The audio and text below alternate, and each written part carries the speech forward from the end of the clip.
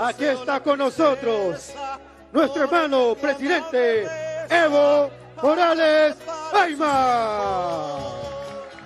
¡Arriba las banderas! Es el torrente, es el mar, es arroyo, es laguna, es nuestro sepulcro y cuna, nuestra madre y nuestro hogar. Bueno, muchas gracias. ¡Que viva Bolivia! ¡Que viva Argentina!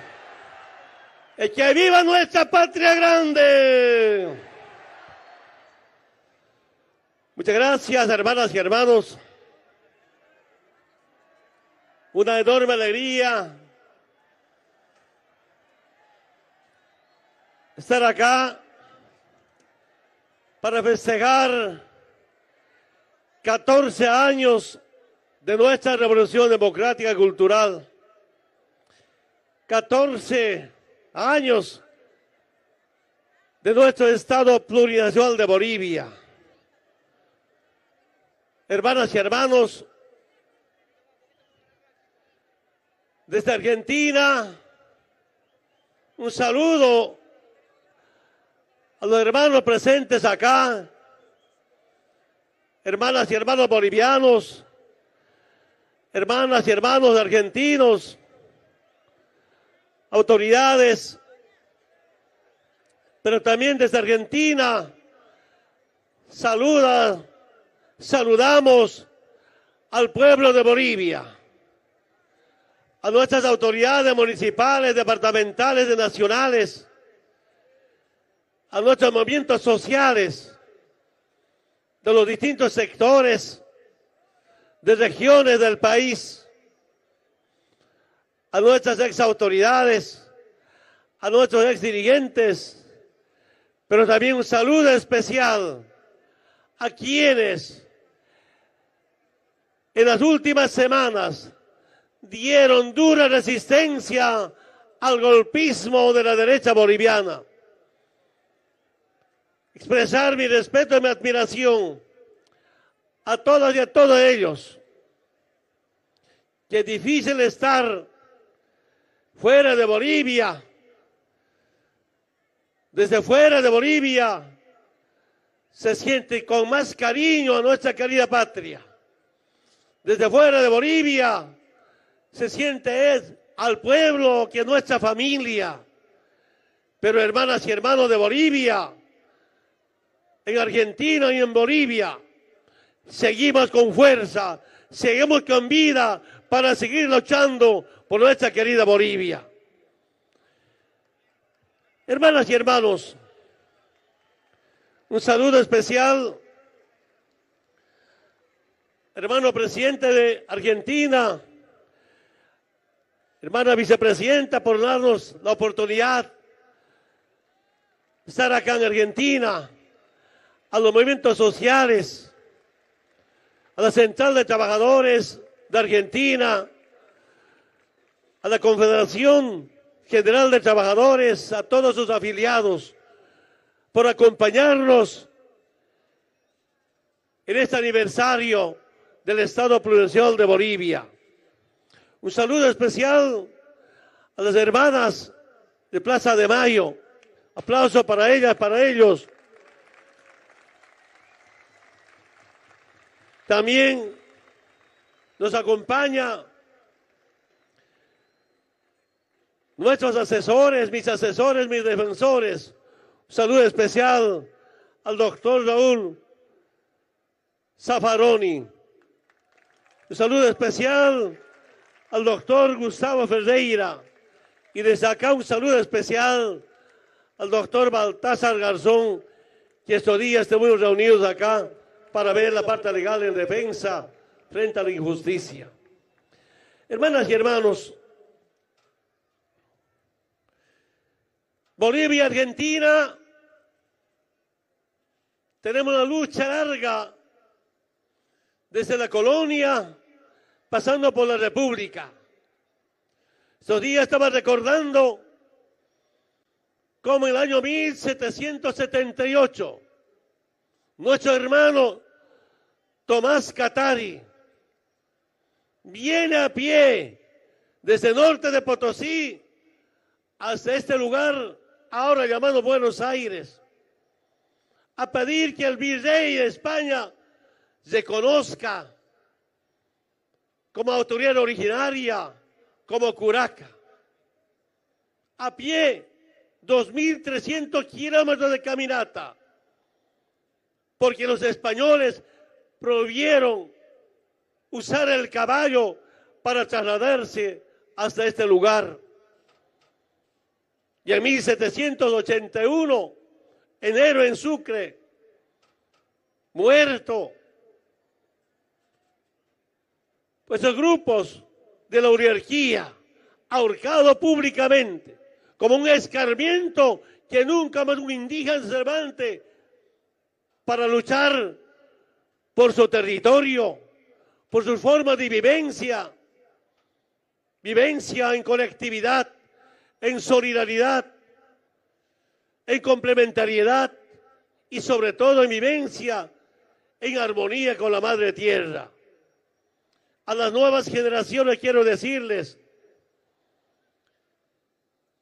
el hombre no va a poder vivir sin el planeta Tierra.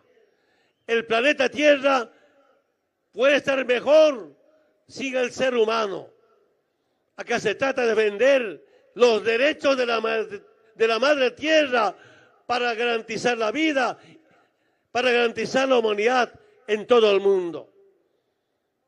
La forma de vivir en armonía con la madre tierra es una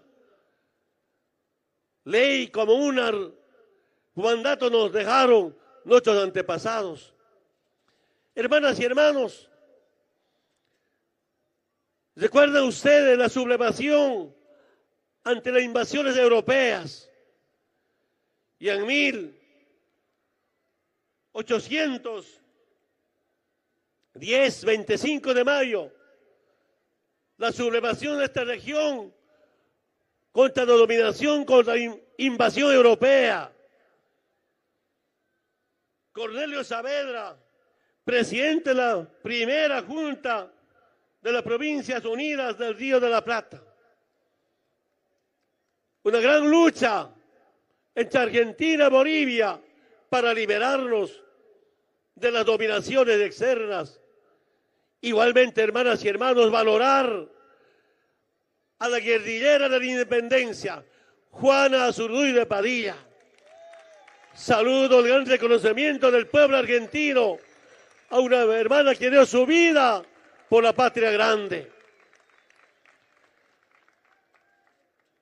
Estas luchas, sublevaciones, rebeliones contra la dominación externa nos dejaron un mandato, como un legado a estas generaciones para que sigamos luchando por la libertad, por la dignidad, por nuestra identidad.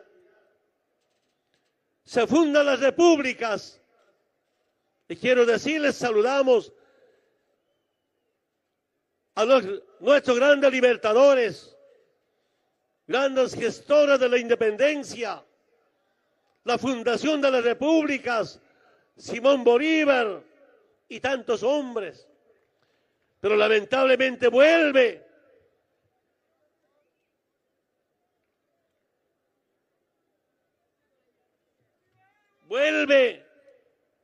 las formas de dominación de tiempos de colonia. En las repúblicas no habían cambiado en Bolivia. El saqueo a nuestros recursos naturales, la dominación que viene de los distintos imperios. Y saben, hermanas y hermanos, entre la década del 80, parte del 90, un grupo de dirigentes jóvenes del movimiento campesino indígena originaria, nos hemos preguntado, ¿hasta cuándo desde arriba nos van a dominar, nos van a gobernar? ¿Hasta cuándo desde afuera van a seguir llegando políticas económicas o programas de saqueo de nuestros recursos naturales? Nos hemos preguntado, hermanas y hermanos, ¿Hasta cuándo los estudiosos en la Harvard de Estados Unidos o Lovaina en Bélgica, después de estudiar, vienen aquí a sobarnos? ¿O hasta cuándo los que se preparan en las escuelas de Américas se preparan para someternos? Si no es con el liberalismo, con el militarismo. ¿Y qué hacían? Fuera de Bolivia se preparaban para dividirnos, programas para dividirnos, dividiéndonos, someternos, dominarnos, dominándonos, robar nuestros recursos naturales. Y dijimos un grupo de dirigentes, ya es hora que nosotros mismos nos gobernemos. Ya es hora de que el pueblo boliviano gobierne. Ahí viene nuestro instrumento político. Hermanas y hermanos, este movimiento político conocido como movimiento al socialismo, instrumento político por la soberanía de los pueblos, decidimos gestar un gran movimiento político de los sectores más humillados en la historia de Bolivia, que viene desde la colonia, pasando por la república. Antes teníamos un Estado sin clases, un Estado impostor, autoridades que no representaban al pueblo. Quiero decirles con mucha sinceridad, yo mismo no estaba convencido que nuestro movimiento político podía llegar al gobierno. Pero también, hermanas y hermanos, nos hemos preguntado, ¿cómo podíamos recuperar nuestros recursos naturales? A las juventudes quiero decirles, con el poder comunal, con el poder sindical, con el poder social, no podíamos nacionalizar los recursos naturales. Era importante el poder político. Y ahí decidimos desde el campo, decidimos de la lucha sindical, de la lucha comunal a una lucha electoral. Preparar programa, preparar una agenda política. Pero también, hermanas y hermanos, quiero recordarles algo. ¿Qué nos decían en el altiplano la clase política antiliberal, después neoliberal, a veces acompañado por golpes militares? La política del campesino del altiplano boliviano era pala y pico. Cuando llego al trópico de Cochabamba, muy joven, cuando algún dirigente planteaba transformaciones profundas, ¿cuál era la respuesta? Eso es delito, esa es política. Tu política es hacha y machete. Yo escuché personalmente en algunas negociaciones. Es decir, el movimiento campesino indígena originaria no teníamos derechos políticos. No podíamos ser política. Y aquí hubo un gran debate, un debate profundo, hermano Hugo, de CTA. Una diferencia con el sector obrero. El sector obrero seguía con la independencia sindical. El sector obrero seguía con el pluralismo ideológico. Nosotros dijimos desde el campo que también todos tenemos derechos políticos. Y es hora de cómo identificar a los enemigos internos y a los enemigos externos, si queremos liberarnos. Después de un debate, coincidencia total, porque cualquier sector de trabajadores se organiza para una reivindicación ante el Estado patrón o ante el privado patrón. Pero quiero decirles, hermanas y hermanos, las grandes luchas de tiempos de colonia nos dejaron una ideología de anticolonialista, ahora antiimperialista. Y quiero decir a ustedes, aquí en Argentina, de Argentina para todo el mundo, jamás claudicar ante el enemigo. El capitalismo no garantiza la esperanza de las futuras generaciones. El capitalismo es el peor enemigo de la humanidad. Una cosa es tener propiedad privada, todos tenemos propiedad privada, pero no es aquel que concentra los recursos económicos en pocas manos. Esa es nuestra profunda diferencia. Hermanas y hermanos, ¿qué hicimos después? Después de pensar un movimiento político de liberación, un proyecto político del pueblo, un programa. De acuerdo perfectamente con el hermano Álvaro García Linera, nos planteamos, ¿cuál es el programa? En lo político, la refundación de Bolivia. En lo económico, la nacionalización de los recursos naturales. Y en lo social, la redistribución de la riqueza. Ahí se resumió nuestra propuesta para llegar al gobierno. Y saludo, verdad, hermanas y hermanos, el acompañamiento de los distintos sectores sociales. ¿Recuerdan ustedes que algo nunca podemos olvidar? Cuando fui candidato a la presidencia por primera vez, 2002, la embajada de Estados Unidos, ¿qué dijo? Evo es Bin Laden andino, los cocaderos, los talibanes. Cuando dijo eso, el pueblo ha reaccionado. El pueblo tan digno le dijo, voten para Evo Morales, de 100. Segundo, hermanas y hermanos, cuando fue candidato a la presidencia en 2005, ¿qué dijo la embajada de Estados Unidos? Si Evo es presidente, no va a haber cooperación, menos inversión. ¡Qué mentira! El 2005, ¿cuánto era la inversión pública? Apenas más de 600 millones de dólares. En los últimos años, ¿cuánto programamos de inversión pública? Más de 8.000 millones de dólares. Son nuestras políticas económicas. ¿Saben, hermanas y hermanos? Llegando al gobierno 2005, gracias a la conciencia del pueblo boliviano, primero,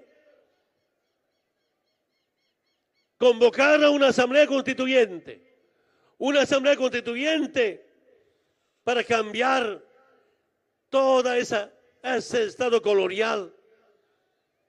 Sufrimos bastante. Duró 3 años de debate, de marcha, de movilizaciones. Y el 2009 ya aprobamos la nueva Constitución Política del Estado. Gracias a la lucha del pueblo boliviano. Dejamos el Estado colonial, ahora tenemos el Estado plurinacional, algo único en el mundo, donde todos tenemos los mismos derechos, hombres y mujeres, profesionales y no profesionales, del campo, de la ciudad, del oriente al occidente. Hermanas y hermanos, para mí ha sido más sencillo. ¿Sabe? El primer gabinete, me acompaña el hermano Luis Arce, ahora nuestro candidato a la presidencia. Quiero decirles, hermanas y hermanos, llegó el 1 de mayo del 2006. Preparamos el decreto supremo de nacionalización de los hidrocarburos. Un poco de manera reservada. Toda larga historia, sabe el compañero Álvaro García Linera. Otro día comentaremos, contaremos.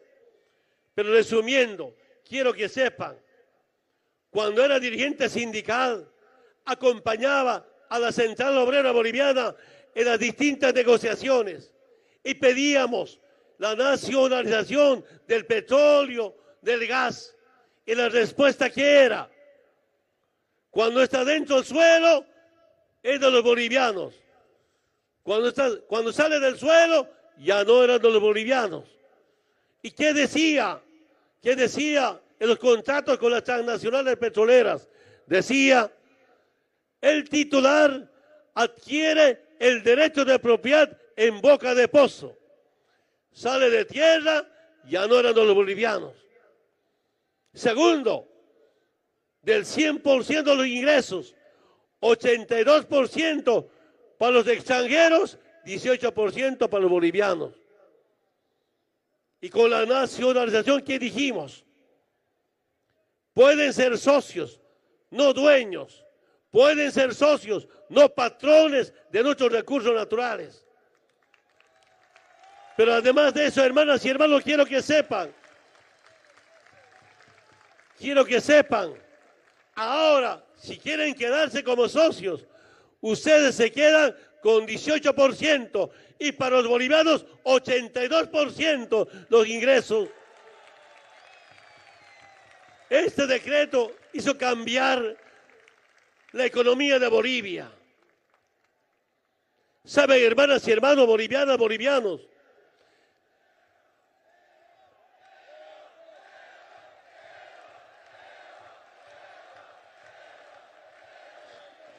Muchas gracias. Durante casi 20 años de neoliberalismo, la renta petrolera era apenas 3.000 millones de dólares.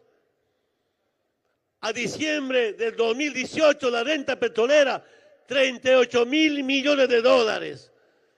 Imagínense, hermanas y hermanos, cuánto Bolivia ha perdido cuando estaba en manos de extranjeros. Además de eso, antes solo se invertía casi 200 millones de dólares año de los extranjeros. Ahora, promedio, año se invierte como 2.000 millones de dólares en temas de hidrocarburos. Hermanas y hermanos, las políticas decididas por el gobierno, pero cumpliendo con el mandato del pueblo boliviano, hizo cambiar nuestra querida Bolivia. Ahora podemos decir con mucho orgullo, qué lamento boliviano. ¿Recuerdan ustedes? En décadas pasadas en las escuelas nos hacían cantar lamento boliviano. Nos hacían leer, hermanas y hermanos, pueblo enfermo. Y sobre todo nos decía, Bolivia se muere.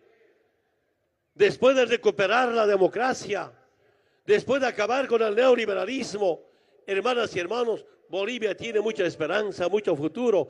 Hemos demostrado. Por eso, hermanas y hermanos, podemos comentar bastante de nuestras políticas económicas. Me acuerdo perfectamente el tema de comunicación, telecomunicación. Entel estaba en manos de italianos, privatizado.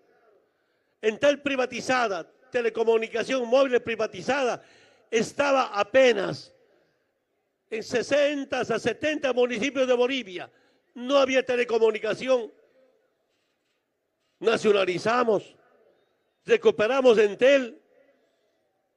Ahora no solamente están en 340 municipios de Bolivia. Me informan los técnicos, solo falta como 10% del territorio nacional para llegar con telecomunicación. En toda Bolivia ahora está telecomunicación, Entel móvil. Ahora podemos comunicarnos, hemos integrado. Hemos universalizado las demandas sociales en todos los rubros. Pero también, hermanas y hermanos, quiero que sepan ustedes qué tan importante ha sido que nuestras políticas sean siempre del pueblo y no bajo el dominio del imperio norteamericano. Hermanas y hermanos, los servicios básicos, todos privatizados. Para el sistema capitalista, servicios básicos es un negocio privado. Para nuestra revolución democrática y cultural, servicios básicos es un derecho humano. Esa es la profunda diferencia. Educación, salud, para la derecha boliviana es servicio. Educación, salud, para nuestro proceso de cambio es un derecho, no servicio. ¿Cómo no vamos a tener diferencias con la derecha boliviana? Profundas diferencias. Hermanas y hermanos, gracias a estas políticas económicas, quiero que sepan,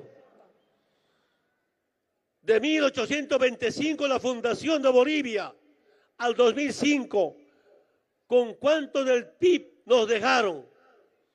9.500 millones de dólares del PIB en 180 años. En 13 años, 40.800 millones de dólares del Producto Interno Bruto. Imagínense la diferencia.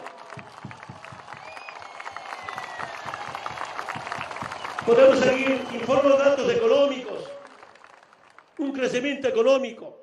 Estos resultados en la parte económica, esa es la lucha de nuestros movimientos sociales. Los movimientos sociales, hemos recuperado la patria primero y ahora hemos construido la nueva Bolivia.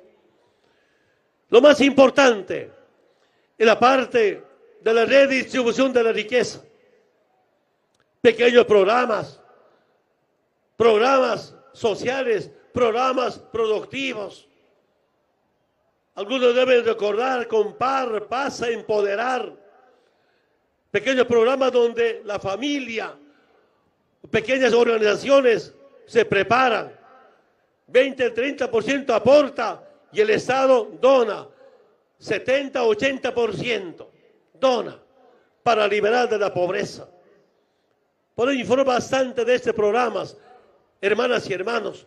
Cuando llegamos al gobierno 2005, 38.2% de extrema pobreza. A diciembre del año pasado, menos del 15% de extrema pobreza.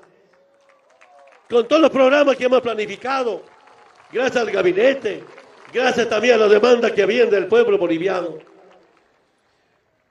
Cerca de 3 millones de bolivianas, pasan a la clase media en corto tiempo. Y tenemos un lindo plan en programas sociales al 2025 con menos del 5% de extrema pobreza. El plan que teníamos rumbo al bicentenario. Hermanas y hermanos, estos resultados es gracias a la lucha del pueblo boliviano. Estos resultados, hermanas y hermanos, gracias a la unidad. En mi experiencia, primero sindical, ahora de ser político. Saben, hermanas y hermanos, si no hay división y si no hay traición, nunca puede volver el neoliberalismo. Mucho depende de los movimientos sociales, mucho depende de la unidad. Con unidad siempre podemos liberar a nuestro pueblo. Hermanas y hermanos, ¿por qué el golpe de Estado? Yo solo quiero decirles, no nos perdonaron que los movimientos sociales podemos demostrar que sin la participación de agentes externos, liberarnos. Este golpe de Estado es un golpe al indio, es un golpe, hermanas y hermanos, a nuestro proceso de cambio por el imperio norteamericano, no solamente la derecha boliviana. El golpe de Estado, hermanas y hermanos, es sobre todo a dos temas importantes. Los movimientos sociales, con nuestros profesionales patriotas, hemos demostrado que sin el capitalismo es posible un nuevo mundo, una nueva Bolivia. Sin el Fondo Monetario Internacional es posible tener una Bolivia digna y soberana. Eso hemos demostrado. El capitalismo no quiere rivales. El capitalismo no quiere que haya otro proyecto político, económico, de liberación. El capitalismo no quiere competencia. Ustedes saben, hermanas y hermanos, de los 13 años de gobierno, 6 años, primero en crecimiento económico en Sudamérica. algo que nunca se había pasado en Bolivia en toda nuestra historia. Todo por las nuevas políticas económicas, el cambio a la matriz económica, con las nacionalizaciones. Por eso, hermanas y hermanos, de algo estamos convencidos, de la participación activa, decisiva de Estados Unidos en el golpe de Estado. El segundo, quiero decirles, es un golpe al litio. Estudiosos, investigadores, hagan seguimiento. Nosotros hemos empezado a industrializar nuestro litio, como pueblo, como Estado. Una gran inversión, con resultados importantes. Hacia el 25 teníamos previsto una inversión de $5.000 millones en la industrialización del litio. ¿Saben ustedes, hermanas y hermanos? En la parte energética, litio es futuro del mundo. Hemos convocado, bajo una licitación pública internacional, para tener mercado seguro. Se adjudicaron China, Alemania y Europa, pero no entró Estados Unidos. Estados Unidos, que no esté en un programa, un plan de litio, no nos perdonó. Yo quiero aprovechar esta oportunidad. Argentina tiene reservas de litio, Chile también. Qué lindo sería 3 países sudamericanos. Industrialicemos nuestro litio, como pueblo y como Estado. De acá a poco tiempo, hermanas y hermanos, podemos decidir el precio del litio para todo el mundo. Está aquí en nuestro territorio. Las reservas internacionales de litio. Hemos dado pasos importantes. Saludo a todos los trabajadores. Hemos aprendido desde el laboratorio, planta piloto, y este año está previsto la inauguración de gran industria de carbonato de litio. Año pasado inauguramos la industria de cloruro de potasio. Espero no equivocarme, hermano Luis, hermano Álvaro. Con nuestros profesionales, con nuestra gente, con nuestra plata, sin ningún crédito, con nuestras reservas internacionales. Y donde no está Estados Unidos, pues nos castigan, nos intervienen. Hermanas y hermanos, ¿saben qué es lo que duele? Para el golpe de Estado, del rico al pobre, de los pudientes a la gente humilde. Y no podía entender cómo algunos grupos de la derecha racista, fascista, usan la Biblia contra la familia, usan la Biblia para la dictadura con la Biblia humillando al pueblo, con la Biblia humillando la bipala, con la Biblia humillando la pollera. Seguramente han visto ustedes, hermanas y hermanos. No puedo entender que un grupo de jóvenes confundidos, engañados tal vez, violentos, quemando casas, interviniendo a la vivienda de nuestros ministros, de nuestros asambleístas, de nuestros gobernadores, de nuestros alcaldes, hasta que renuncien. No se puede entender que algunos jóvenes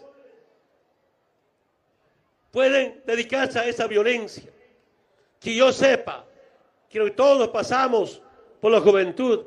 La juventud siempre es más solidaria, más humano, más integrador, alegre, entusiasta, eso entiendo, y no una violencia por ciertos intereses. Pero sé que vamos a entendernos, tenemos la obligación de entendernos para el bien de nuestra querida Bolivia. Convoco a todas y a todos, debatamos seriamente. ¿Para qué vamos a perjudicarnos? Evidentemente hay una profunda diferencia de carácter cultural, tal vez de carácter económico, pero todos los bolivianos, bolivianas, tenemos que pensar primero en nuestra querida Bolivia y en los grupos de poder que siguen humillando a nuestras familias. Hermanas y hermanos, un golpe de Estado que ahora deja 35 muertos en 10 días. Quiero que sepan, frente a tanta violencia provocada por la derecha, impulsada por las políticas norteamericanas,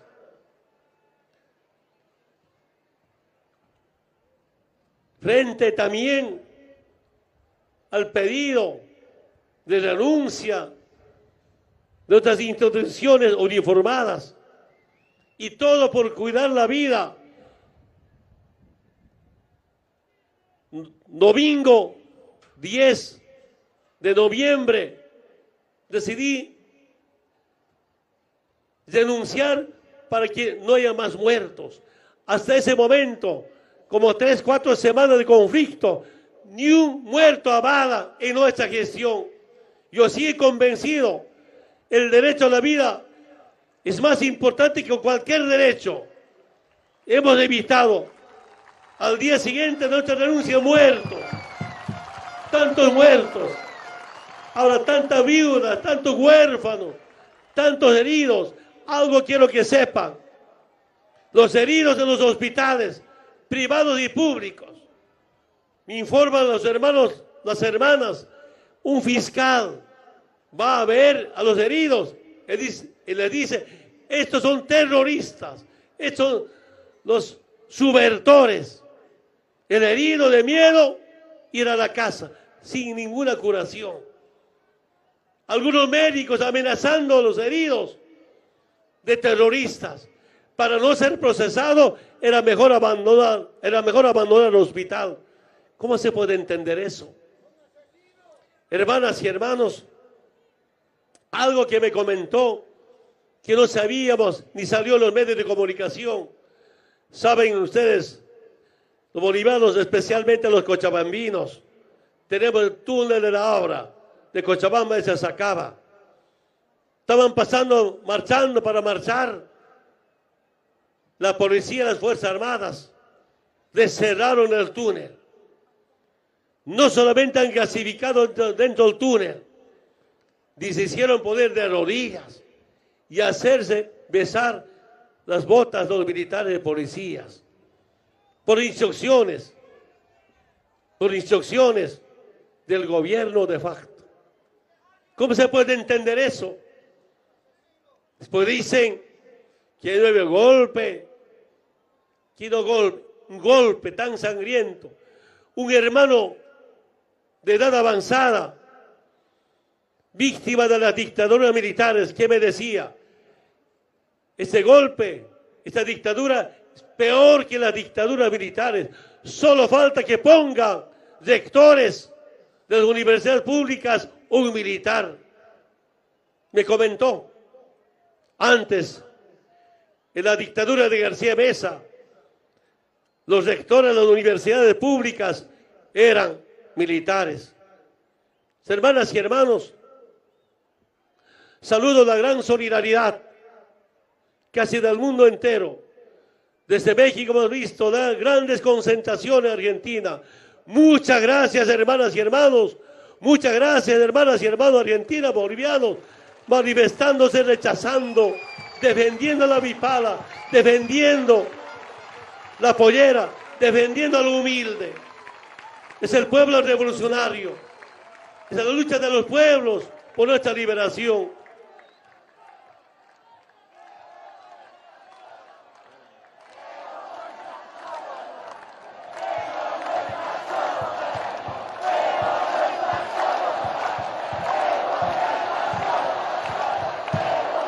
Hermanas y hermanos, el 20 de octubre ganamos las elecciones. En la primera vuelta, el informe de la OEA, el último informe final, ¿qué dice? Irregularidades en 226 mesas. En Bolivia, ¿cuántas mesas hay? 35.000 mesas. 226 mesas es menos del 1%.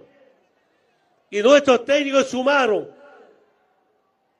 todos los votos de los 226 mesas, se los pasaremos a la comunidad ciudadana.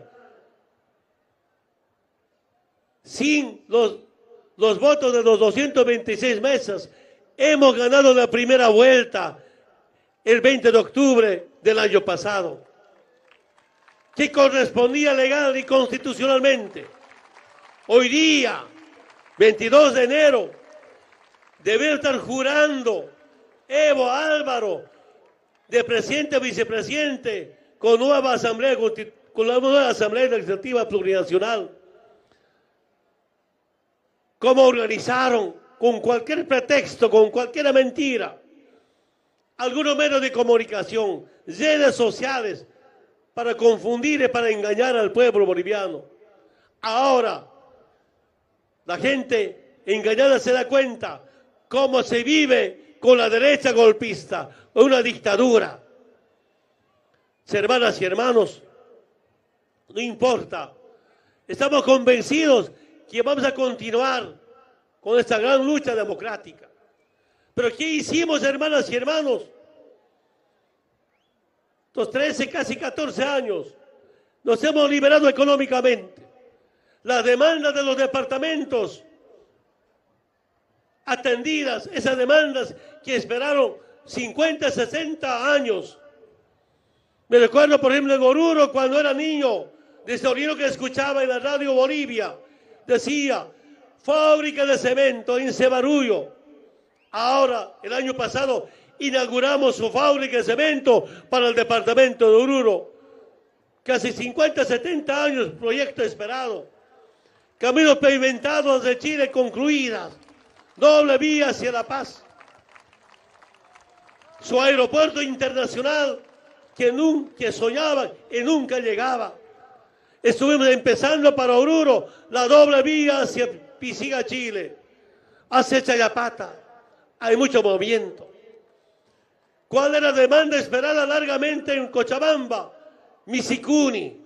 Recuerdo, hermanas y hermanos, en tiempos de carnaval, las copleras que cantaban Misicuni, Asicuni. Ahora Misicuni, Cusicuni, terminado.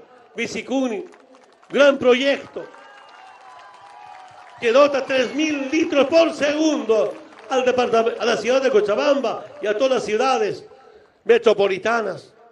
Y tenemos un lindo proyecto rumbo al Bicentenario, con una inversión de más de $100 millones, aumentar a Misicuni más volumen de agua y garantizar 6.000 litros por segundo a la ciudad de Cochabamba. ¿Cómo se frustra eso? Hermanas y hermanos, construcción de caminos, doble vías al Valle Alto, en plena construcción, camino pavimentado al norte de Potosí. Hermanas y hermanos, esas grandes demandas largamente esperadas terminado.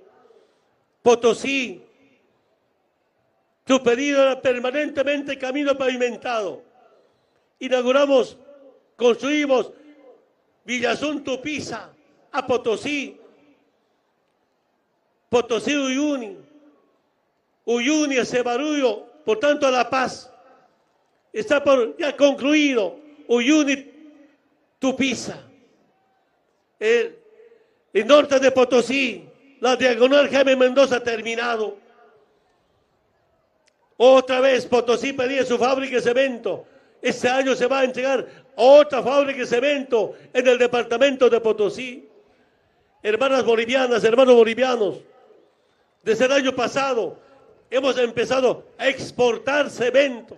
Antes se importaba, ahora estamos exportando cemento y vamos a seguir exportando otros productos. Y hablamos de Tarija, camino de Tarija al Chaco tarijeño, pequeño pedazo terminado, Estamos empezando en Tarija, Chaco Tarijeño, la doble vía de Tarija hacia Villamontes. Me informan que han paralizado. Dejamos empezando. Integrando Camino Pavimentado desde Paraguay, me informan que también paralizaron.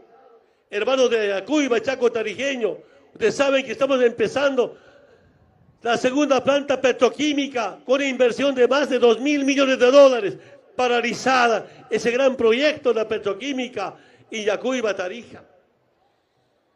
En Tarija, cuando llegamos, la demanda interna de energía era apenas 50 megavatios. Ahora son casi 100 megavatios. Pero se importaba energía de Argentina hacia Tarija. Apenas Tarija generaba como 5 o 6 megavatios. Una pequeña empresa privada. Ahora en Tarija se genera 500 megavatios. Ahora de Tarija se exporta energía al interior y estamos preparando para exportar, compartir también con los norte argentinos. Hermanas y hermanos, Santa Cruz, sus grandes proyectos. Permanentemente hablando Mutún y Mutún, la industrialización del hierro, en plena construcción con una inversión de 450 millones de dólares. Ojalá no paralicen. Hermanos cruceños, defiendan su proyecto. Estado está invirtiendo para la industria de hierro. Cuando termine esta industria, nunca más vamos a importar hierro para la construcción. Allí vamos a tener hierro para la construcción y preparándonos también para exportar. Hermanas y hermanos, tantos proyectos podemos comentar. Que era su pedido de la paz. La paz Oruro doble vía, terminado. Quiero decirles, el eje central La Paz, Cochabamba, Oruro, Cochabamba, Santa Cruz. Todo, solo faltaba firmar contrato de Pongo hasta el Sillar, con una inversión de 1.000 millones de dólares, la doble vía. Ojalá firmen urgente para arrancar y construir esta doble vía. Algunos entregados, algunos en plena construcción de la doble vía. Primera vez en nuestra gestión con la revolución democrática y cultural, doble vía. Hemos empezado y estamos terminando. El oriente boliviano. No habían caminos pavimentados en Beni y Pando. No habían puentes. ¿Recuerdan ustedes puentes? Río Beni 1, Beni 2, Madre de Dios. Hemos entregado los puentes, cada puente nos cuesta promedio 25 millones de dólares. Ese río grande que nunca había puente, tenemos puente. Está en plena construcción camino pavimentado de Plurinacional hacia Ribera Alta, de Pando hacia Puerto Rico, hacia Sena. Faltaba un pequeño pedazo. Estaba con financiamiento garantizado para que una hermana y hermano levante su carro de Villazón o de hacia Sena. Faltaba un pequeño pedazo. Estaba con financiamiento garantizado para que una hermana y hermano levante su carro de Villazón o de Yacuiba, rumbo que teníamos hacia pasando por La Paz y llegar sin ningún problema. COVID, este a oeste, frontera con Brasil. Financiamiento garantizado. El otro plan que teníamos, saben los hermanos Pandinos, rumbo al Bicentenario, dejar con camino pavimentado de este a oeste, en proyecto, de norte a sur, como financiamiento garantizado. Al Perú, saben los hermanos Pandinos, kilómetro 19 por venir, que tanta construcción de caminos, la extrema, estaba en proyecto también para conectar con camino pavimentado, ojalá al Perú, de Cobija, avanzando, de kilómetro 19 por venir, igualmente hermanas y hermanos, la extrema, con planes, financiamiento garantizado, ojalá camino pavimentado, sigan avanzando. Beni, igualmente hermanas y hermanos, hemos inaugurado que camino pavimentado, en construcción camino pavimentado Yocumo, San Borja, San Ignacio de Mojos, la construcción del camino o puente, hemos inaugurado San Ignacio de Mojos, el puente, más unos pedazos de camino, a Trinidad, más de 100 faltaba millones de dólares. la construcción del camino o puente en Río Mamoré. Ya tenemos un estudio. El puente, el pedazo de camino costaba más de 100 millones de dólares. Conocemos Bolivia. Y tenemos un gran proyecto de construcción de camino pavimentado. Trinidad, Guayaremerín, frontera con Brasil. Son 600 kilómetros. Es el tramo más grande que falta en Bolivia. Después casi terminado la construcción de camino en toda Bolivia. Quiero decirles, hermanas y hermanos, cuando llegamos al gobierno, apenas habían 1000 kilómetros de camino pavimentado, un poquito más de 1000 kilómetros, pavimentado terminado en Bolivia. Hasta diciembre del año pasado, en 2013, 2700 kilómetros, 5300 kilómetros de camino pavimentado terminado en Bolivia. El año pasado dentro en construcción, 2.700 kilómetros. Misión cumplida. Ya no me acuerdo cuánto se ha terminado ahora. La gran inversión. Así podemos comentar.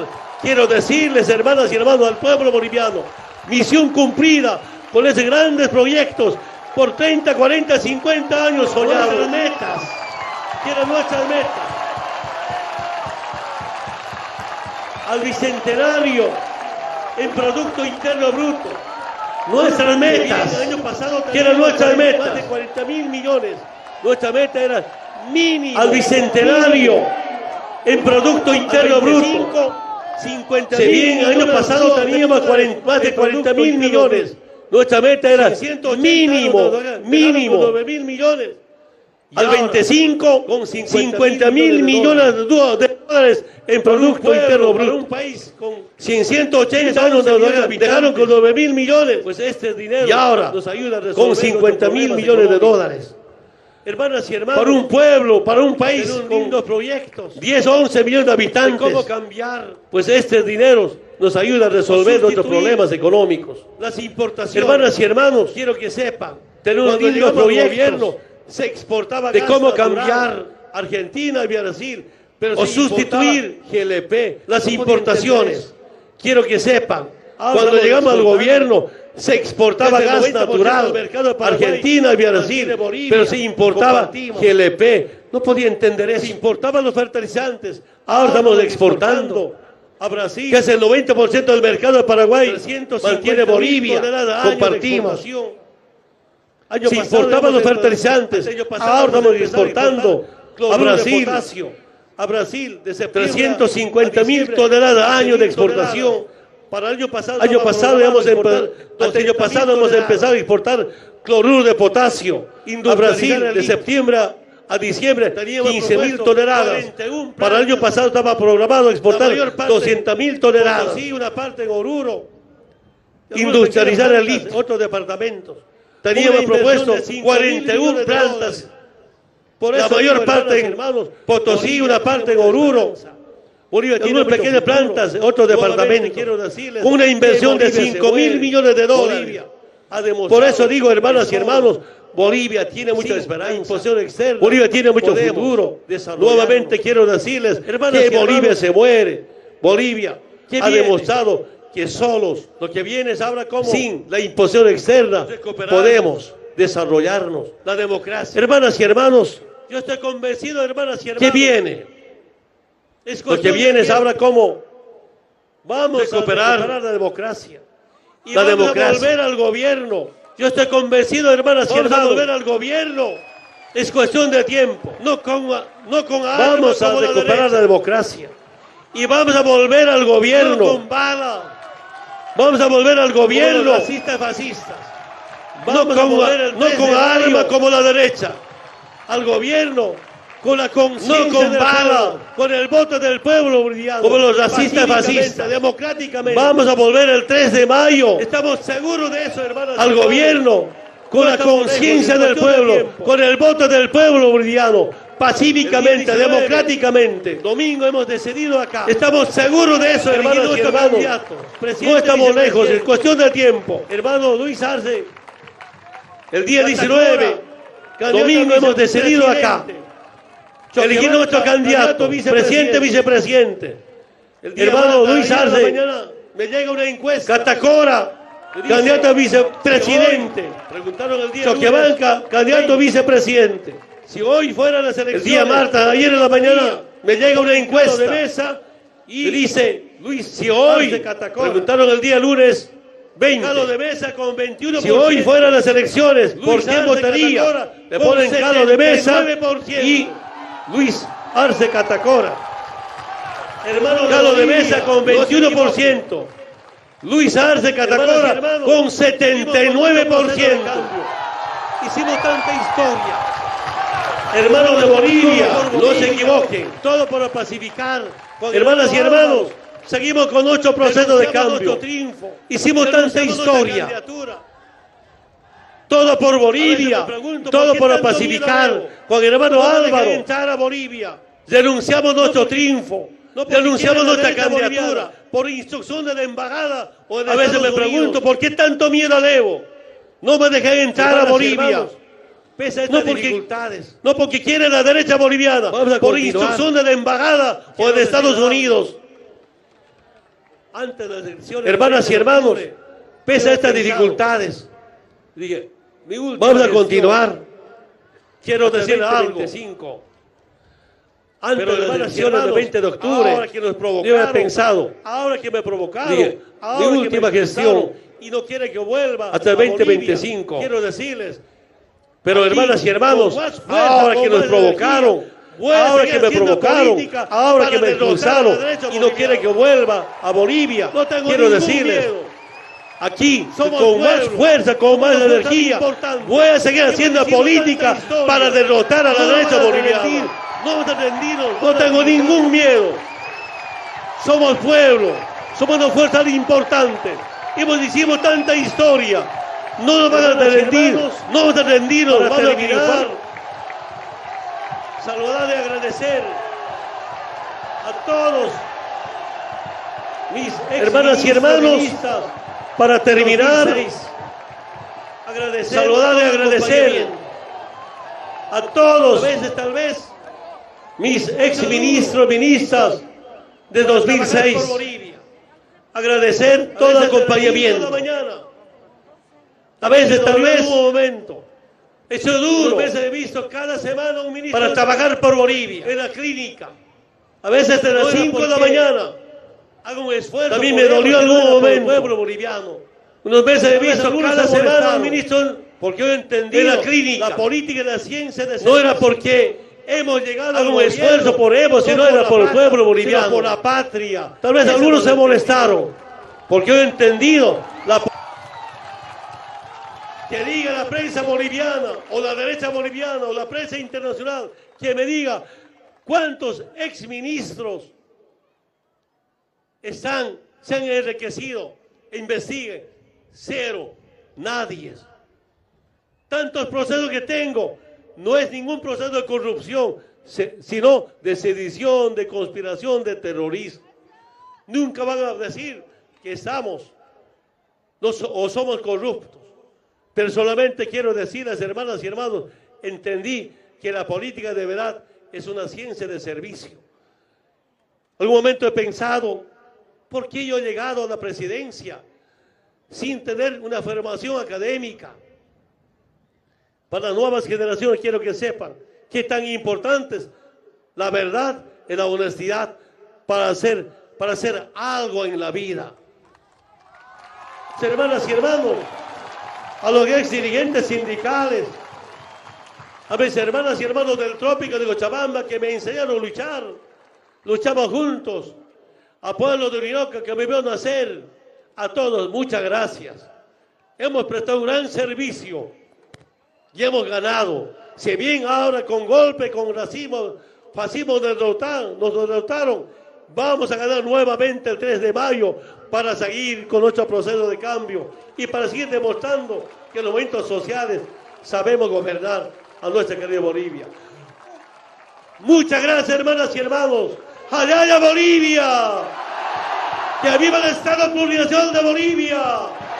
¡Patria muerte! ¡Patria muerte! ¿Cuándo? ¡Que viva la patria grande! ¡Que viva Argentina! Muchas gracias. Ahí está nuestro presidente